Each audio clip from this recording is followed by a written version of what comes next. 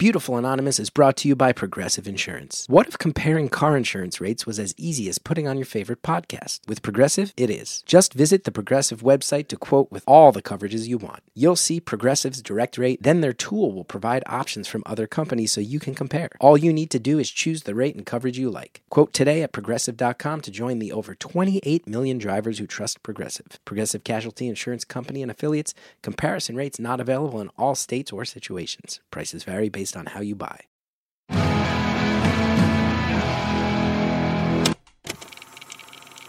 Hello to everybody that's tossing bows in the pit. It's Beautiful Anonymous. 1 hour, one phone call. No names, no holds barred.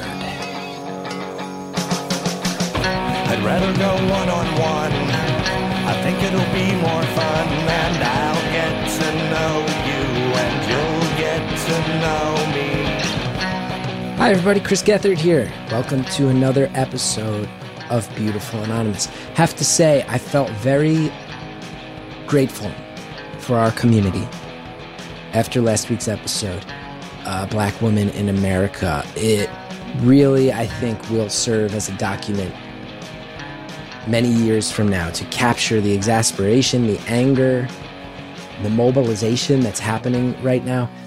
And I was a little nervous after we recorded it because I boiled over a bunch of times in a way I don't usually. And everybody out there was supportive because I think everybody, no matter how you're feeling, you have to follow your passion right now into something active. We talked about it in the episode. And our whole community really rallied, especially around Black Lives Matter. And so happy that we put it out into the world. I'm so happy you all embraced it. And I just hope that it leads to all of us standing up and trying to do what's right, trying to change the world a little bit, because it feels like we might actually have a chance right now. Talked about it all last week, but it's worth underlining. This week's episode is not that at all. I like going back and forth. I like having serious ones, and then I like having ones that are less serious. This caller clearly is someone after my heart. I feel like he and I would be great friends if we knew each other. He is a professional wrestler. Right there, we talk about professional wrestling a whole lot. We talk about punk rock a lot, another thing I love. But most importantly, we talk about something maybe the greatest thing of all to talk about, true love. Wrestling, punk rock, and true love. That's the Gethard trifecta right there. I think this is going to give you a lot of insight into wrestling and punk rock if you don't know about them. But most of all, this is a truly romantic human being in the best sense of the word. And I really hope you enjoy this call as much as I did. I also want to mention this episode was recorded before all the events surrounding the death of George Floyd and the subsequent protests. And I think if you were listening today and we didn't mention that, you'd go, what? How can they not? That is why it was recorded a while ago. Thank you for calling Beautiful Anonymous. A beeping noise will indicate when you are on the show with the host. Hello? Hello? Hey. Hello? Yeah, what's up? Hey. Not a whole lot. How you doing, my friend? I'm doing all right, man. I'm tired. I can't complain. My life is good. Everybody's healthy, but unfortunately, my wife, she tweaked her back a little bit, and that sucks in its own way. Also means I'm chasing this kid around nonstop. Oh. That's okay, though. What a good problem to have, that I have a son to chase around. He's a sweet boy, you know? Yeah. I was going to say, did you guys have a good first Mother's Day? It was actually our second Mother's Day. He was born right before Mother's Day. But so it was like... Oh, really? Yeah, I didn't know that. Okay. The first one was sad, though, because we took him to the urgent care. That was my wife's first Mother's Day. He had something weird going on, but then, turns out babies are just weirdos. So, but we didn't know that back then. So the second one was a lot better. We didn't have to take tiny little baby to a hospital, so that's good. That's good. No, that's definitely a plus. How are you? All right. I'm alive. I'm alive. I gotta be grateful for that. I'm alive. I'm okay, man. You're talking about like, counting your blessings. I'm definitely in that, trying to keep that in my mindset. With everything that's going on, my living situation is stable. Like I don't owe anybody money.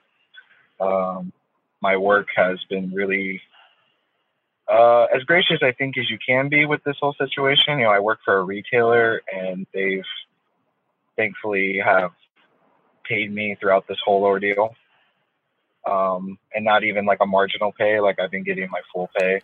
Wow, that's cool. So, yeah. So, I mean, I'm lucky, man. Like I'm really lucky. I guess it's just hard because like when you've got, I was talking to my my roommate about this. It's like I went through a really bad breakup right before all this happened, and she's like, when you've got nothing but time to think about it, it feels like the heaviest thing in the world.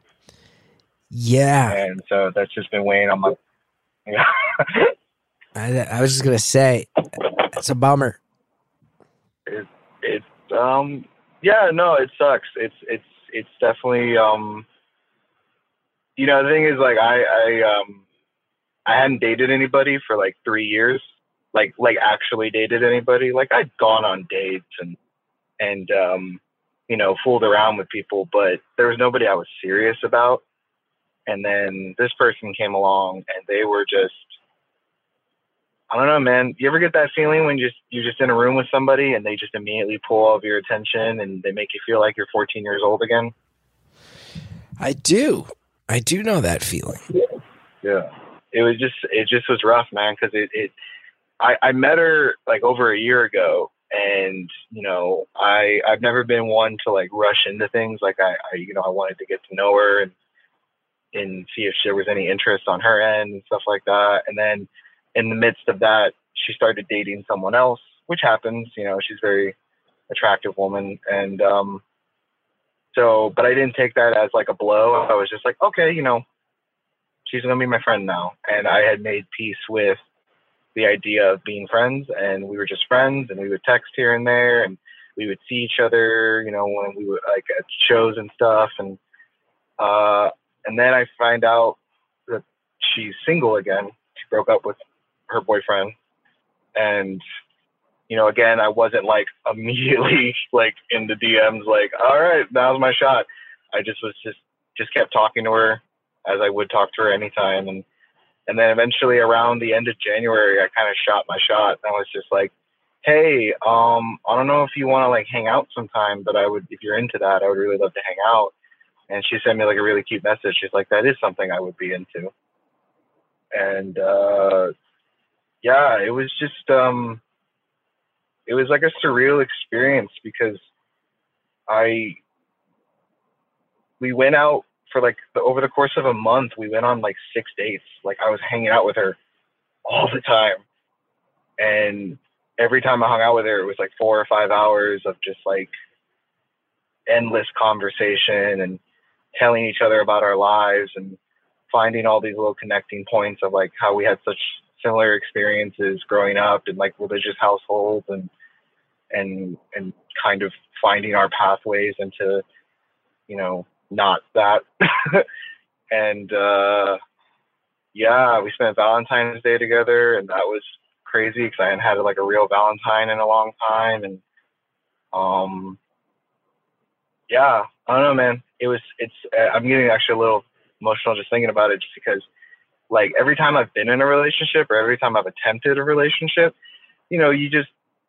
I get tired of people, or I get frustrated, or they say something that like, ooh, that was a red flag, or ooh, that made me feel weird, it's never comfortable. And she was someone that I was like instantly comfortable with, like all of my anxiety, all of my stress just gone. And I was just peaceful for once. And then I guess we got into like a weird conversation one time, like towards the end of February, and she was just like, I guess I said something that like triggered like a previous relationship she had had, and she got freaked out, and we talked about it afterwards, and she was just like, yeah, I'm just not ready to date right now. Like, you're really cool and I like you a lot, but like, this isn't going to work for me right now. And I was like, okay, I get it. And I didn't give her any guff about it. That's obviously her prerogative. But then literally that happens. And then it's like, oh, hey, by the way, the world's ending. And like, you can't go do any of the things that you can't go to the gym, or you can't go to shows. You can't do any of the things that you would do to get your mind off of this. You just got to sit here and play, Mario and like try not to spend too much on Uber Eats. Man, that's a rough one. So it burned bright. January and February, it burned bright, and then it flamed out fast. Yeah. I'm sorry to hear that. I know that feel. You had said that feeling when you feel 14 again. I'll tell you, my wife has a band called The Unlovables, and she has a song called 1996, because when we started dating, I said to her, you make me feel like 1996. And she wrote that song. So I know what you mean. I feel bad bringing it up because she's my wife now. So it went the opposite direction. But I know. No, I mean, yeah. I know about the passion of which you speak, and I'm sorry that it left your life, is the point. Well, she's not gone. Nah, of course. Like, she didn't delete me off anything. She didn't block me on anything. Actually, we were in a fair amount of correspondence after the fact. Like, she, without giving up too much information, because I know I got to remain anonymous, like, I am a professional wrestler. What? And so, oh, you didn't know that? No, how would I know that? Earlier in the call, you said you were in retail. Yeah, I got to pay the bills. I'm not a big shot professional wrestler. I don't work for WWE or anything. So you're I'm one of these little indie schmucks. You're an indie guy. I love that. Yeah, I actually got super bummed out because the year that I finally got booked on Fest Wrestling, which was their big show. Like, I'd worked for that promotion because they run year round, but I had never been on their big We Are Family show that runs through actual Fest. That was going to be the first time I got booked for that. You guys were supposed to be doing your live show, and I was super stoked. I was like, fuck yeah, I'm going to see Chris Gethard live and da-da-da. And that was the year the show got canceled on True. And you guys were like, nah, we can't do this. And I was just like, motherfucker. I should explain. Fest is this, every Halloween weekend in Gainesville, Florida, there's this massive punk fest called Fest.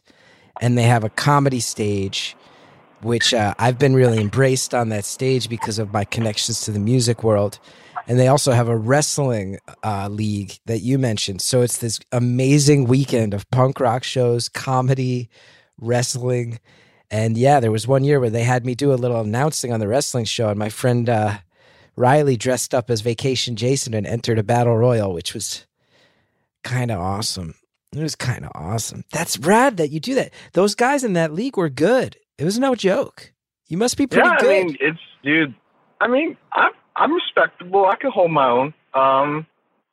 Fest Wrestling is one of my favorite things on the planet. And that festival specifically was, so that year that you unfortunately couldn't attend, it still ended up being like one of the best weekends of my life, because it's everything that aside from like comic books, like it was everything I care about in one space. Like, me too. It's punk rock. It's hard. Like Comeback Kid played that weekend, and like I grew up with Comeback Kid, and like I got to wrestle in front of like 800 to 1,000 people in this small cowboy bar, and like I'm just all day just walking around eating pizza, seeing comedy shows, hanging out with all these.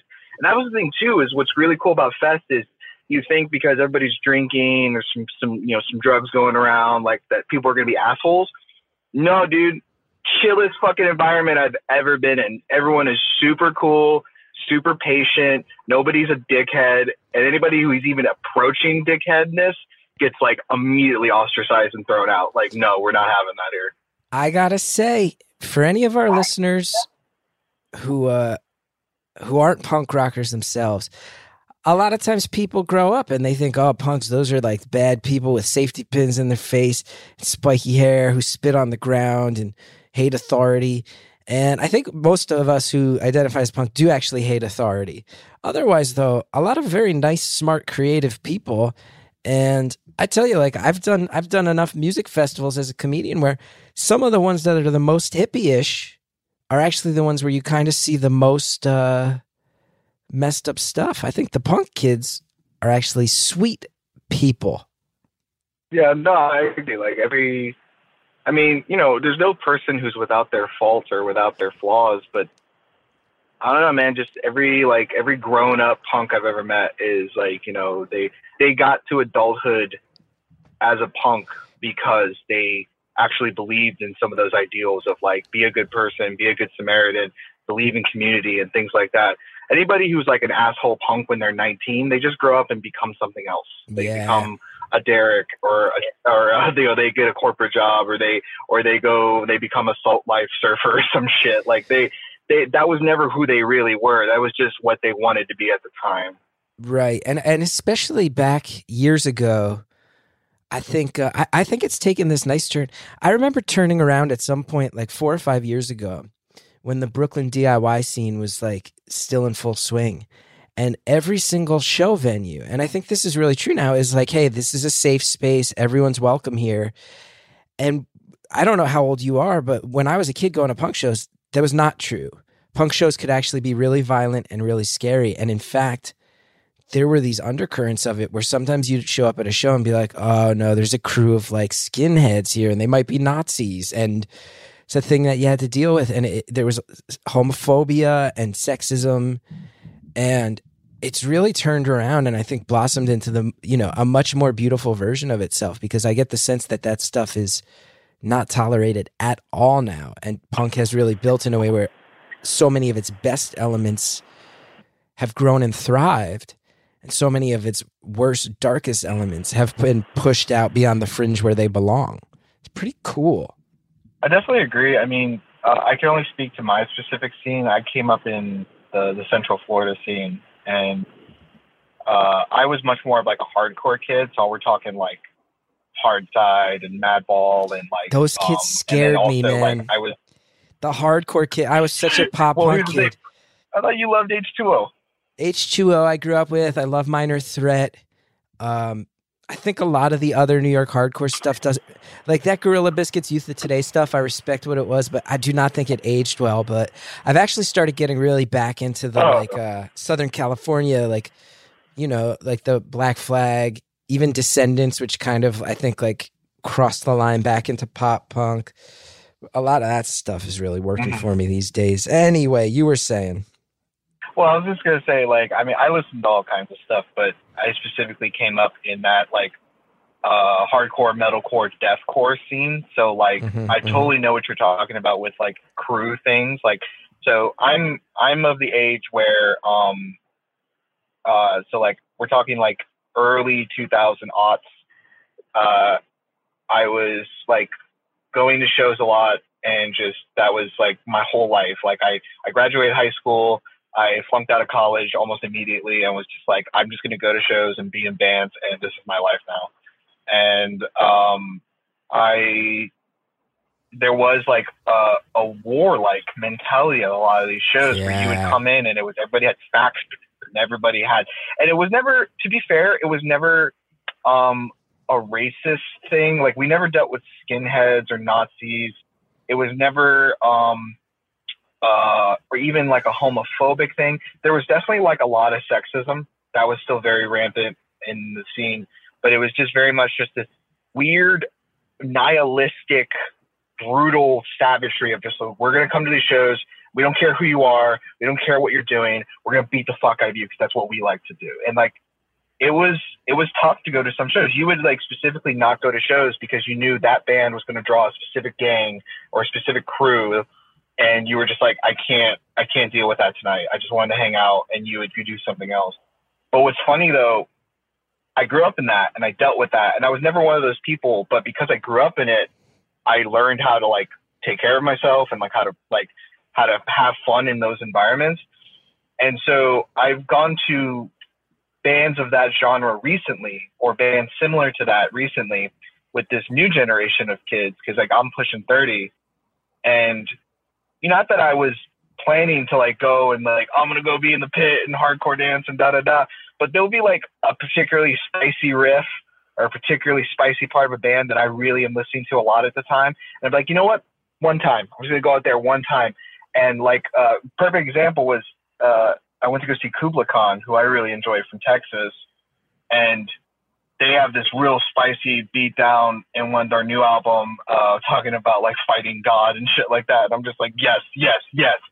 And I get in the pit and I start doing my thing, and I realize now I'm used to, when I was coming up, when you would swing, it was fight for your life. Like I wasn't trying to hit anybody, but it's like, hey man, I'm creating my space. If you want to fight me for my space, then we're going to fight for the space. And I start doing my thing. I start throwing down, and I quickly realized that as soon as I entered the pit, everyone walked away. Like it was like this, like everyone became overly gracious and was suddenly like, oh man, let's do your thing. And I suddenly realized that I was the only person in the pit, and I felt like an asshole. Like, oh, okay, nobody here is trying to play with me right now. I felt like, the last kid picked in dodgeball or something. I'm just like, oh, nobody likes me. Okay, I'm going to go over here now. So you're effectively at a hardcore show, and the dance floor becomes almost like when you're at a bat mitzvah and everybody's in a circle and goes out one at a time, cheers each other on. Yeah. We're going to pause it there because that's the most ridiculous thing I've ever said. Anybody here who has a punk rock background, the fact that I just said that the pit turns into a bat mitzvah is... even I don't know what I'm talking about sometimes. Okay, we'll be right back. Beautiful Anonymous is brought to you by Progressive Insurance. What if comparing car insurance rates was as easy as putting on your favorite podcast? With Progressive, it is. Just visit the Progressive website to quote with all the coverages you want. You'll see Progressive's direct rate, then their tool will provide options from other companies so you can compare. All you need to do is choose the rate and coverage you like. Quote today at Progressive.com to join the over 28 million drivers who trust Progressive. Progressive Casualty Insurance Company and Affiliates. Comparison rates not available in all states or situations. Prices vary based on how you buy. All right, thanks everybody. I hope you enjoyed your break. Now let's get back to the phone call. So you're effectively at a hardcore show, and the dance floor becomes almost like when you're at a bat mitzvah and everybody's in a circle and goes out one at a time, cheers each other on. Yeah. I love that you and I are like, punk is so sweet now and smart and educated, like forward-thinking kids who question authority but are creative. And then both of us have stories about, like, that being said, I used to think I was going to get killed by the Bergen County Youth Crew at shows in Jersey. And you're like, oh yeah, and I was trying to fight people at Kubla Khan and was shocked they didn't want to. I don't know that we represented our original thesis statement so well. Well, it wasn't even so much that I'm not mad about it. It was just, it's more of like a reflection of myself of like, oh, okay, now I'm anachronistic and I need to update my software of how this works. Yeah. Because I went into the show expecting to have a fight. And not that I wanted to have a fight, but like, this is how I have fun at these shows, is by like engaging. I mean, it's one of the reasons I love being a pro wrestler is I hate hurting people. I really do. I hate conflict. I hate fighting with people. But I love the thrill of like aggression, and I love the thrill of like having a combative situation with someone. But I don't want to hurt anybody, and I don't want to hurt anybody's feelings, and I don't want to create bad memories. So it's like, hey, can we enter a situation where we've both consensually agreed to the fact that we're going to choreograph this fight with each other? And if we actually get hurt, you know, I mean, shit happens, and we'll have fun about it and laugh about it afterwards. Very similar to punk shows in the 90s, where it's like, we're going to slam into each other, but if you get knocked down, I'll be the first one to grab you up before somebody steps on your head. Like, that was kind of the contract of, hey, we might get hurt, but we're both going to, we might hurt each other, but we're going to try to make sure it doesn't go too far. I got a story you'll like. Yeah, exactly. Go for it. So when Hallie and I first got together, we went to this venue called the Warsaw in Brooklyn, and and we went and saw Fucked Up, who are the Canadian. Most people I think consider them hardcore, but a really sort of like elevated, musically smart version of hardcore, and people flip out at the shows. And there were these two guys who, like you said, clearly old school guys who were there to kind of do the old school thing, but I think maybe not as considerate as you, where when everybody else in the room was kind of like, hey, this is not the way it's going anymore, they didn't necessarily slow down, slamming into some people who clearly didn't want to get slammed into, even though they were being given space. And like I said at the top of the call, my wife has, historically had some problems with her back. And at that time they were flaring up. We had just started dating, and I stood in front of my wife because I knew these two guys are acting like maniacs. And if they slam into her, could cause some real permanent damage. And they finally came our way, and they slammed into me once, and I did the traditional, you're at a show, kind of like shove them off in an aggressive way, but you're just kind of communicating, hey, bring it in a different direction, buddy. And then they came at me again. One of them hit me. And dude, I don't know where this came from. I grabbed the guy's shirt with both hands, and he was much bigger than me. I'm a drip, man. And I tossed this guy, and he went down. And first he hit the other guy. He hit the other troublemaker. They both went down and kind of slid across the floor. And then all these people kind of turned and looked at me like I was this badass to be feared. And I'm going to tell you what, I've never felt cooler in my life. I believe it. You had that rush of like those stories when moms lift cars off their babies and shit like that. Yes. Like someone came for someone you care about, and you were just like, not today, motherfucker. Not on my watch, you son of a bitch. Now you eat floor. Now I'm going to ask you a tough question, but I'm going to go there. Okay. Let's say for some unfathomable reason, you were in a situation where you could either get back together with this girl who lit such a spark in you, or wrestle on WrestleMania, but you can't do both. What do you do? Oh, easy. Get back with the girl. Wow. Quick answer. Wow. Yeah. Because we should explain, wrestling on WrestleMania is like, it's like playing in the Super Bowl. Oh yeah. Well, here's the thing. There's a couple of factors in that. One, when I became a wrestler, don't get me wrong, I grew up a huge wrestling fan. I grew up a huge mark. All I've ever dreamed about was wrestling at WrestleMania. I want to win, like, if in the ultimate dream scenario, it's like if I could just win the Intercontinental Championship at WrestleMania, I would be the fucking, that's my ultimate fuck moment. Like, yes, please. But, that's one moment. That's one moment in time. And I know we say one moment can make a lifetime, but it's like, that's just one moment. This person gave me a feeling that I wanted to have with me every day. And this person, like when I became a wrestler, like I didn't do it thinking I was going to be an all-star. I think I was going to be the next, John Cena, or the next Undertaker or something like that. Like, that's cool if I could. But honestly, when I became a wrestler, I told myself, have a match.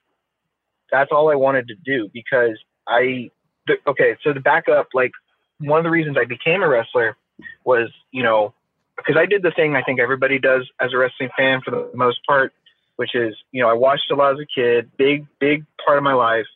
Got to about 15 and was like, I would like to kiss a girl sometime, so I'm going to stop watching this. And kind of I'm going to go do art and I'm going to go listen to music and, go to Warped Tour and try to be cool and, and find yourself. And, so I did the DIY band dude thing for a long time. And I don't want to go into this story because it's really long and it's really fucked up. But basically, I got caught up in this really fucked up manipulative relationship that I like lived in Portugal for like a month, and I almost moved there to be with this girl, and it was a really bad situation. Gave me a lot of fucked up feelings that definitely affected my next relationship. But basically I went back home, and so I'm about 20, 22 at this point, and I go through a really bad depression. And all I did, because this girl that I tried to go to Portugal for, like, she swindled me basically out of $3,000. I quit my job. I hadn't been in school for years. I had nothing when I came back home. Nothing, absolutely nothing. And I was heartbroken. And so all I did for like a month straight was watch wrestling. I laid in bed and I watched wrestling, and like I re-educated myself about what had been happening while I hadn't been watching in this like 6 or 7 years. And I learned about everything John Cena did and everything that CM Punk was doing.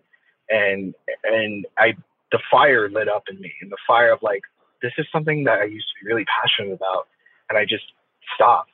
And I realized that at the end of that month, you know, I pulled myself out of that depression, and I was just like, you know, I don't care what I do in life, but what's important is that no matter who hurts me, they can't take my dreams from me. And so I'm going to just do everything that I've ever actually really wanted to do.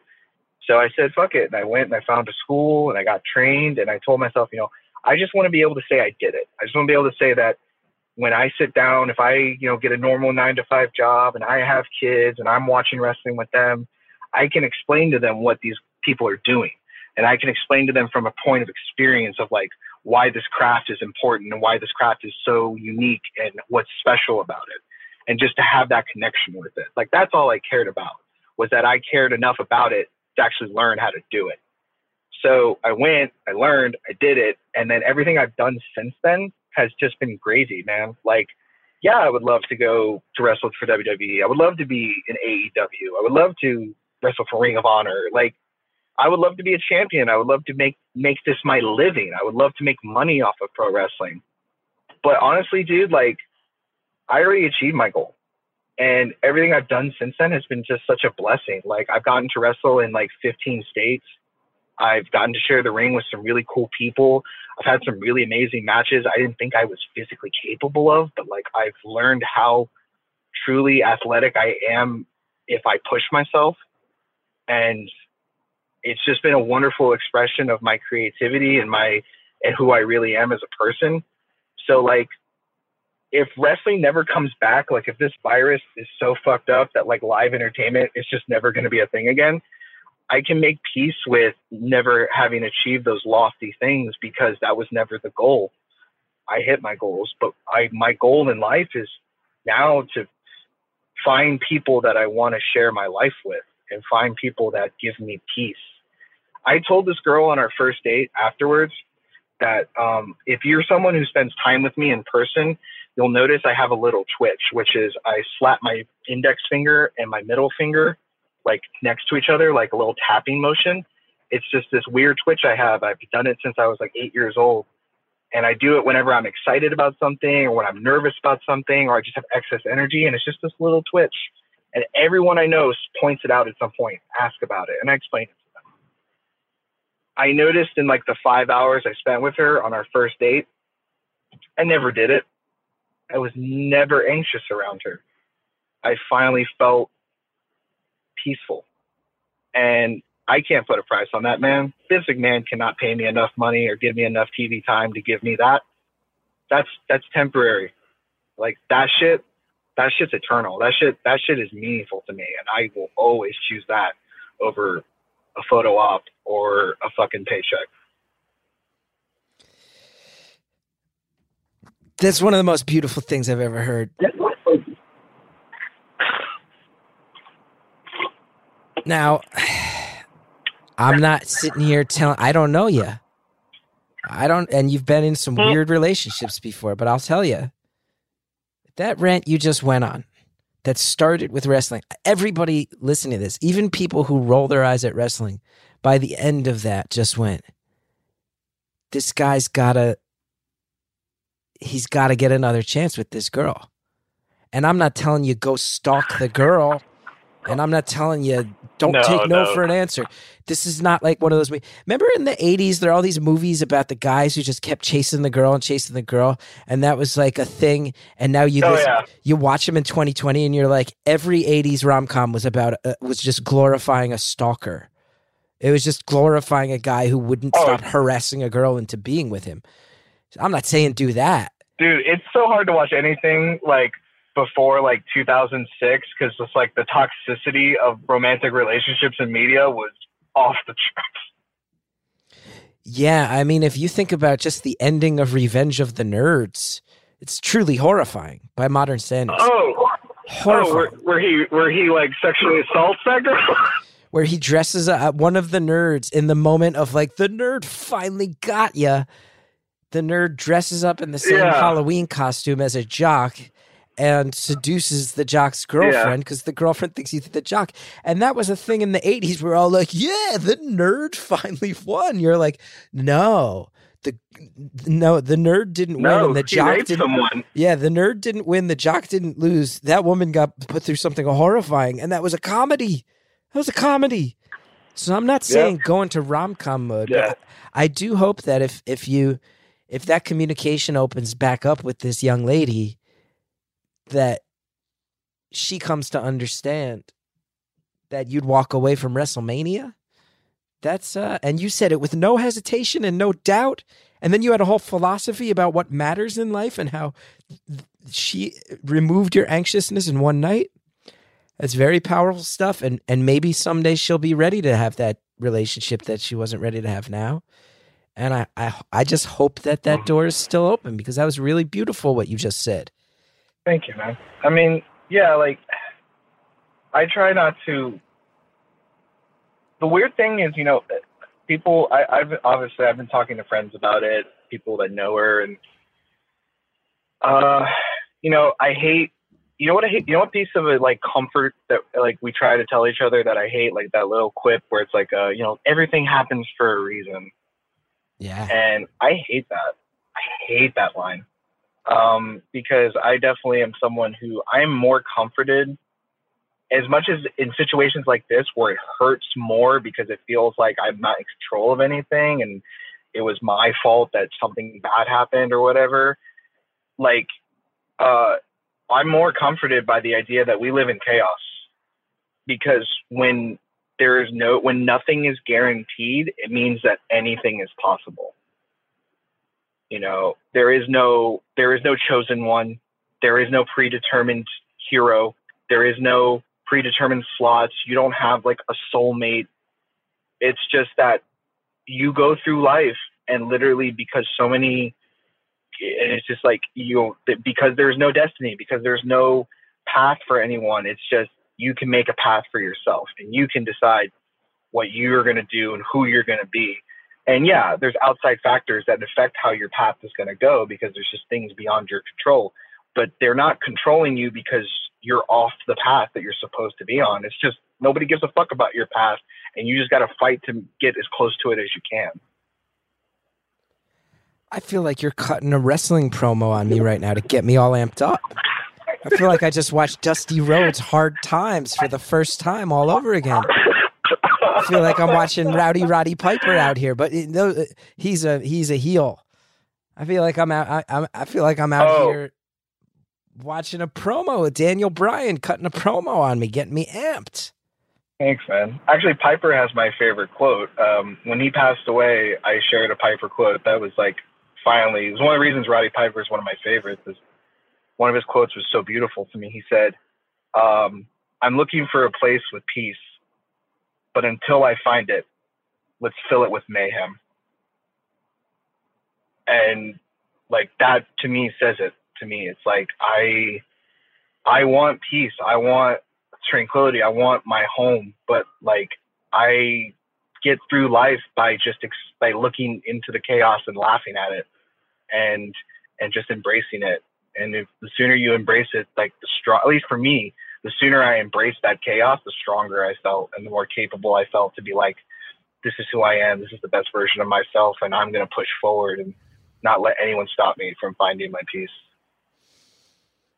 Love it. Here's my favorite Rowdy Roddy Piper quote. Just when they thought they had all the answers, I changed the questions. But that's one of the really famous ones. Oh, yeah. No, Piper's the best. All right, since you brought it up, real quick, let's go top fives. Let's go top 5 wrestlers all time. All right.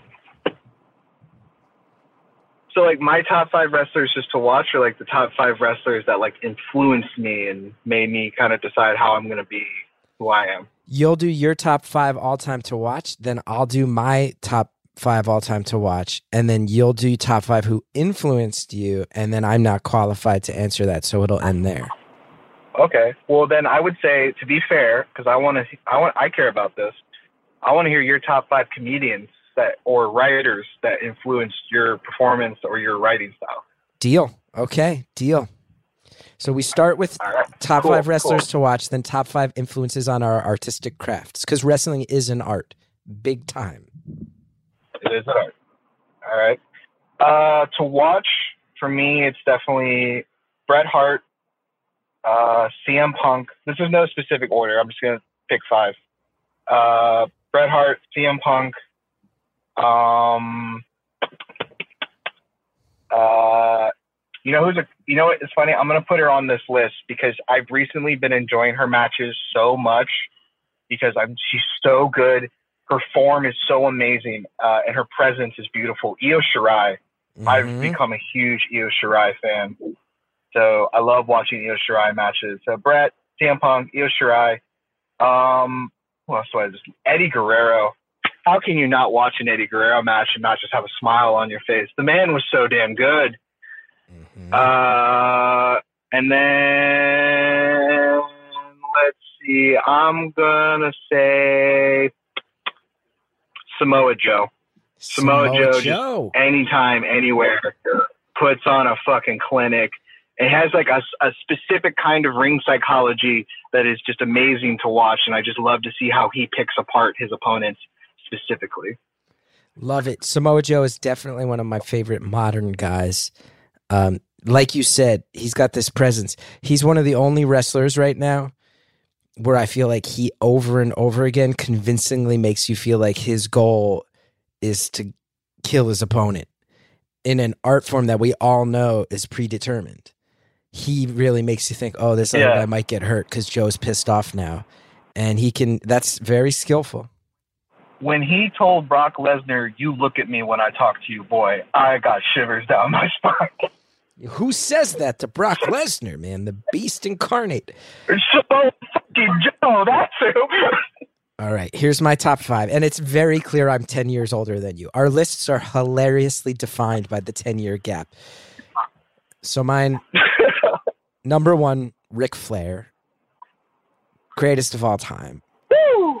Heel, face, promos, in-ring, inflaming crowds, Ric Flair, all day.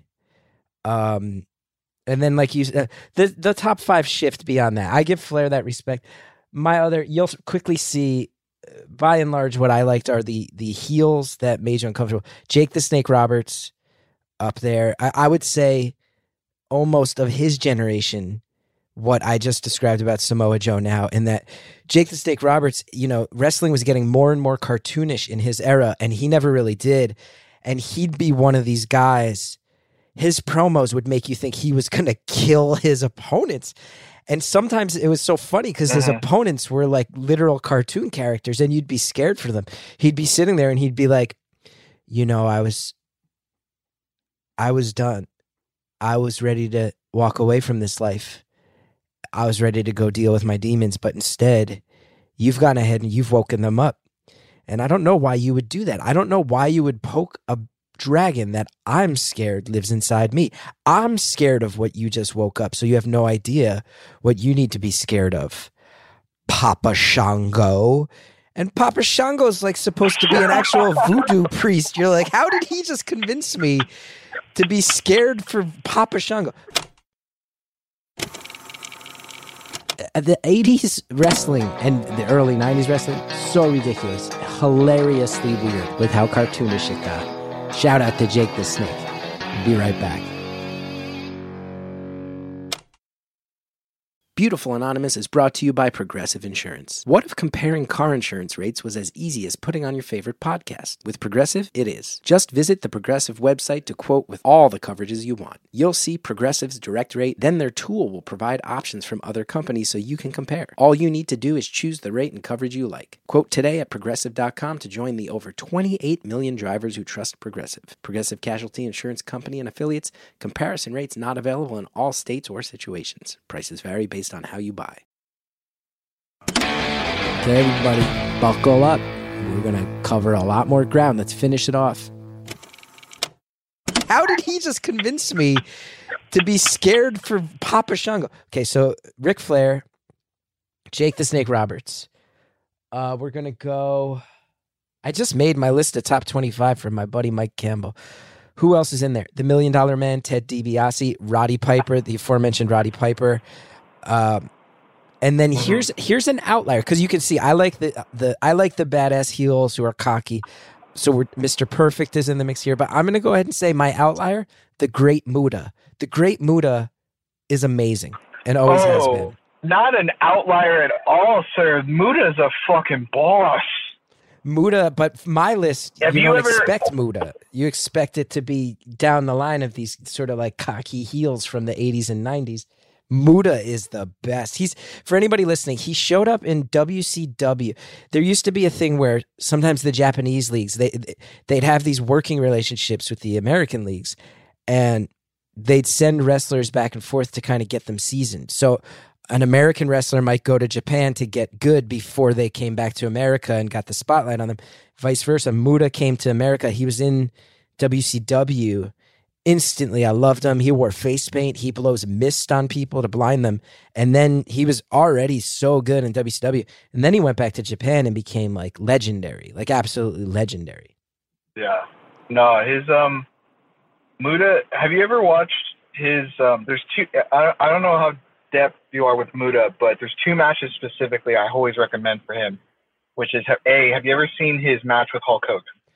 Best match Hogan ever had. It allowed Hogan to show off his wrestling skills, not just his persona. It was great. It's a great match. I wouldn't say it was allowed. It was a great match. I wouldn't say it's allowed as much as it's like Hogan knew that he couldn't go and do the brother big boot leg drop in Japan. They won a fucking match. So he had to be like, all right, I got to pull this shit out of my bag, it was cool. The other one, have you ever seen, I think it's like 1995 when he wrestles Liger, and it's the debut of Keishan Thunder Liger? I have not seen that. Okay, so go find this match because it's what I love about wrestling. It's beautiful storytelling. Is this the one where Muta's been like on Liger? Is this the one where Liger pulls his mask off and has Muta face paint under it? Yeah, so it's the idea that like Muta's been on fucking Liger's back for months.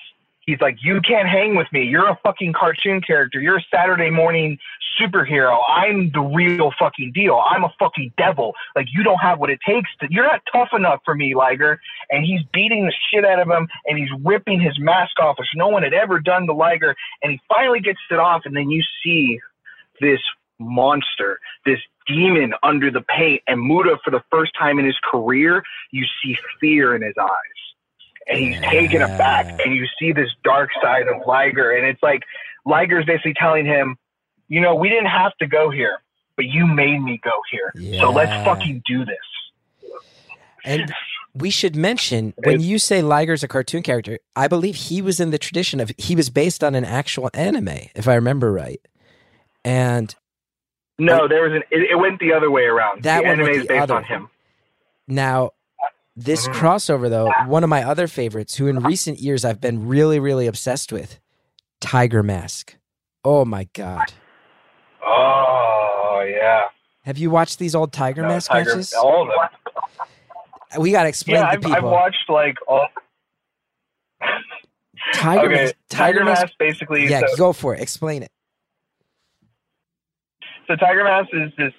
What's interesting about Tiger Mask is that it started, I believe, in the 70s. I forget who the original Tiger Mask was, but it's literally like a mantle. Like, it's something that's been handed down to various Japanese and Gaijin wrestlers over time. Of like, he's the ultimate, like, he was the original Tiger Mask, like, pioneered a lot of what became the cruiserweight style. Satoru Sayama. His matches with guys like,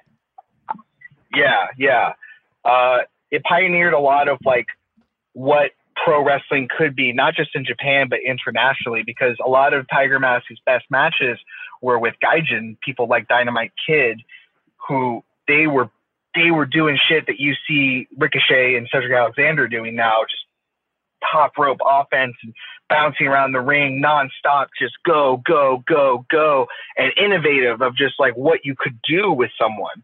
And so that's like a tradition that's been passed on, is if you get the Tiger Mask, it means that you're a really high class, high level worker.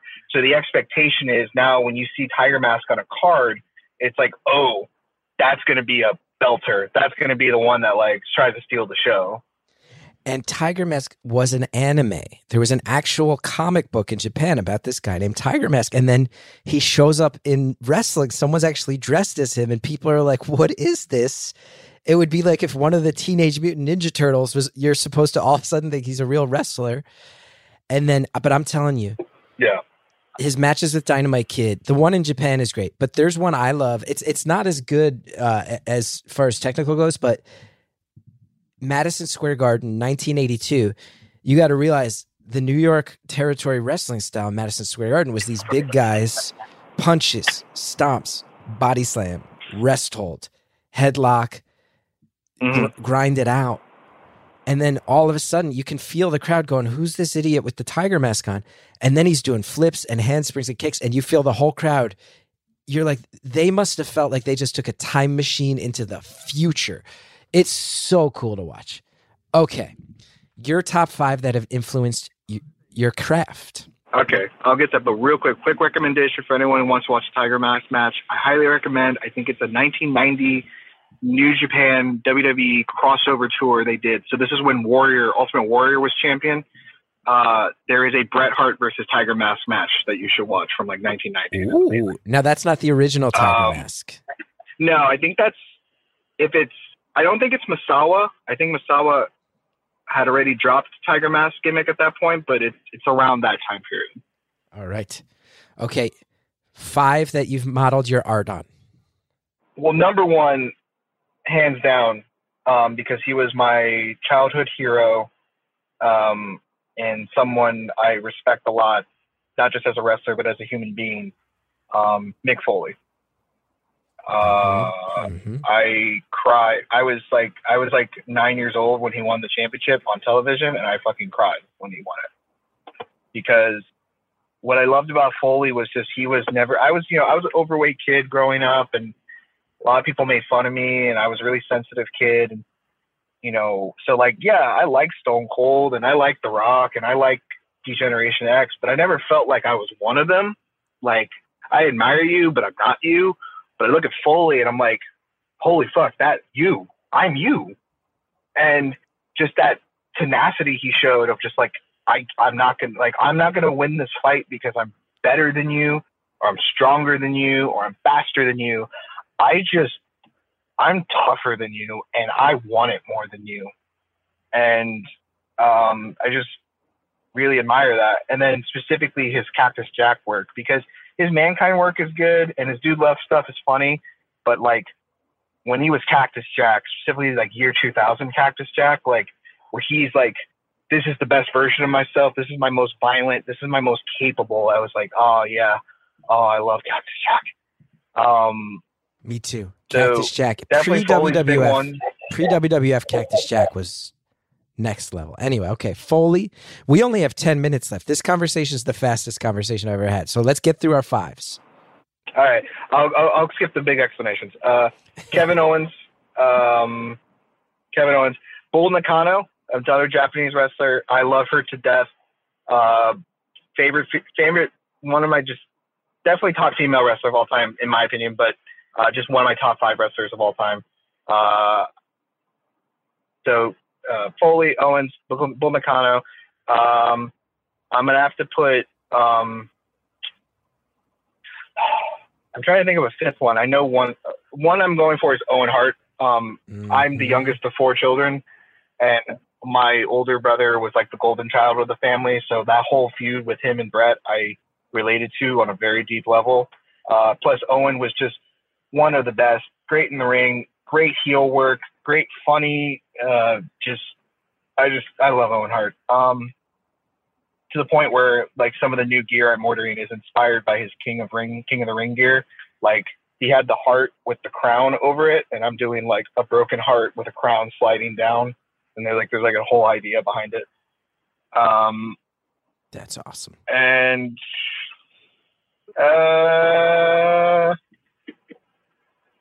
those are really the main ones.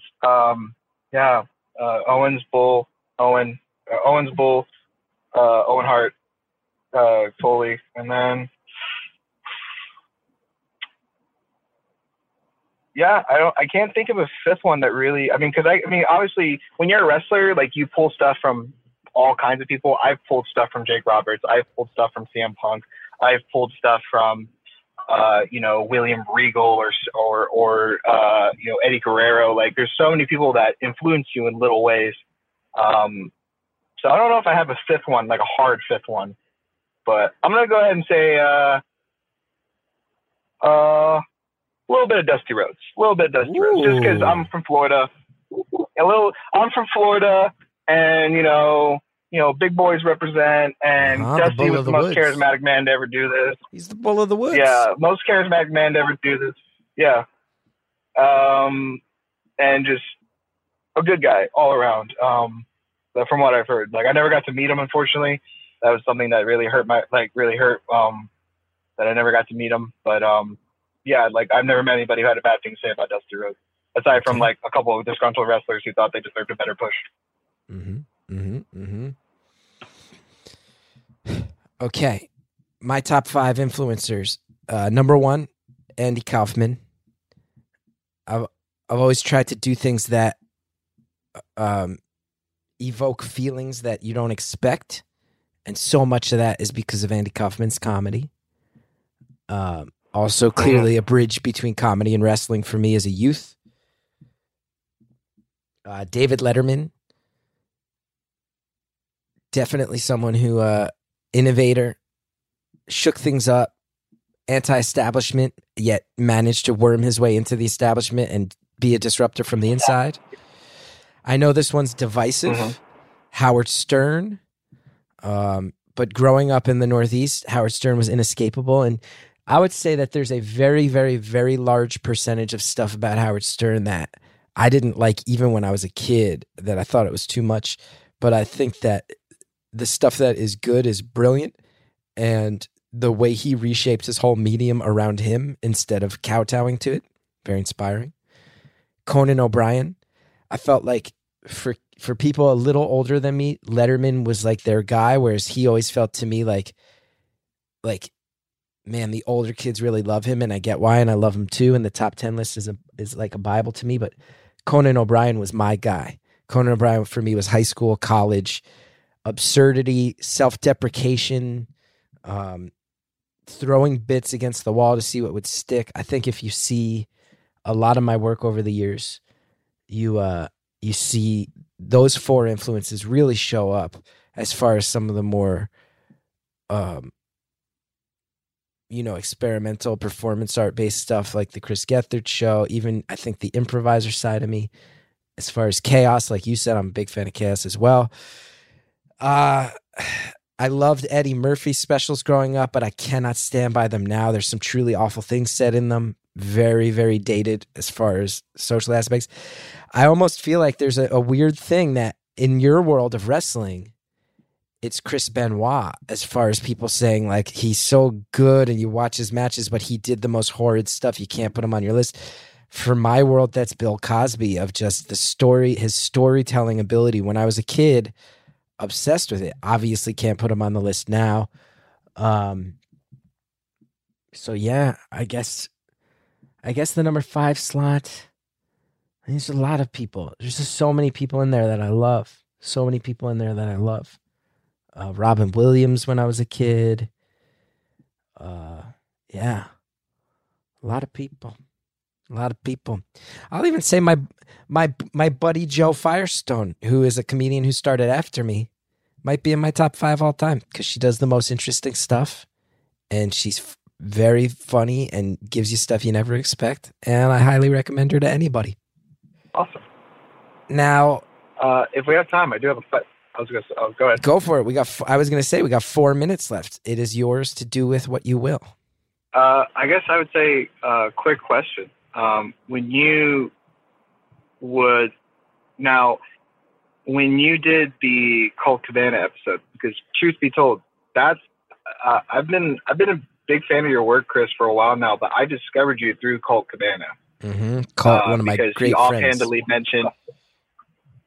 offhandedly mentioned being on your show on like a podcast, and I was like, Chris Gethard show, what's that? And then I went and I found the episode, and I loved it. I appreciated, as a professional wrestler, I appreciated that you actually shot a good pro wrestling match.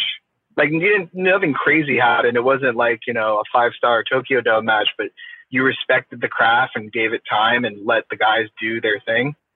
And I always joke, as somebody who's obsessed with championships, I appreciated when you introduced everybody, you like notated every championship they've ever won. I was like, fuck yeah. Fuck yeah, the guy did his homework. That being said, did you feel like that was your Andy Kaufman moment? Like, I'm going to flex my TV power here to have a wrestling match? 100% yes. You and I are clearly on the same wavelength in so many ways. You see the writing on the wall. For anybody who hasn't seen it, there's an episode of the Chris Gethard show where it was me, Colt Cabana, X-Pac, and Rhino versus my friend Vacation Jason, comedy character, John Hamm, and then a guy dressed as a coconut and a guy dressed as a pineapple. Now, those two guys were Pat Buck and Kurt Hawkins. So everybody in there at some point has passed through the WWE except me and Riley and John Hamm. So huge respect.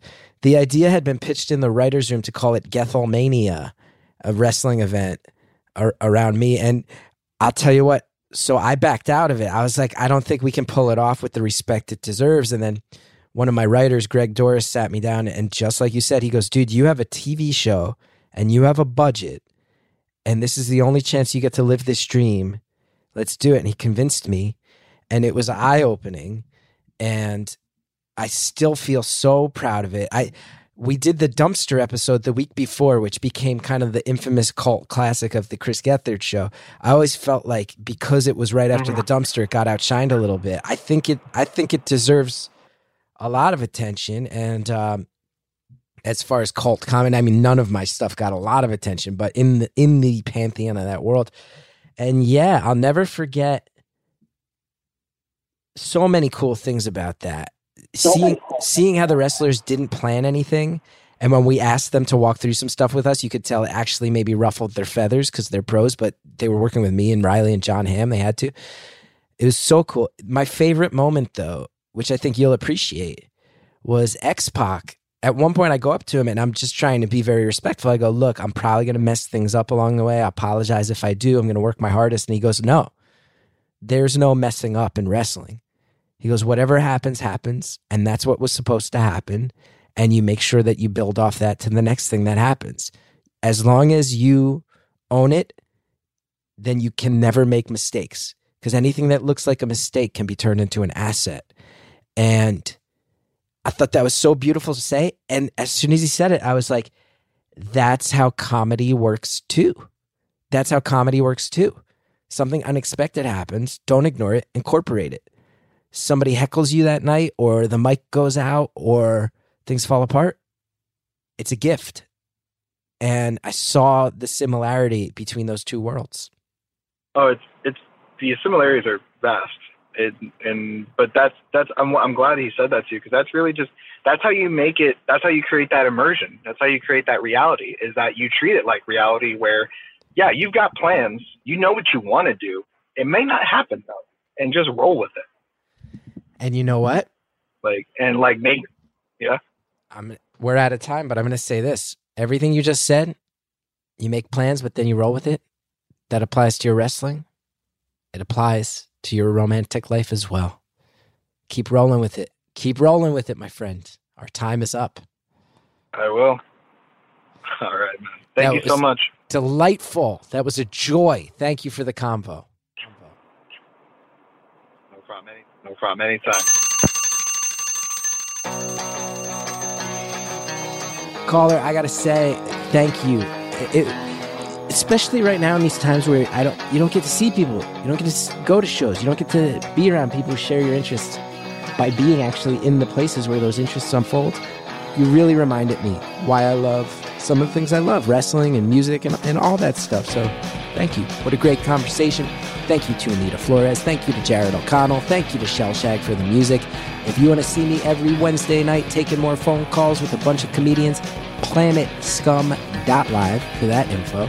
If you like the show, go to Apple Podcasts, rate, review, subscribe. And if you want the entire Beautiful Anonymous back catalog, Stitcher Premium is where it's at. Go to stitcherpremium.com/stories for more details.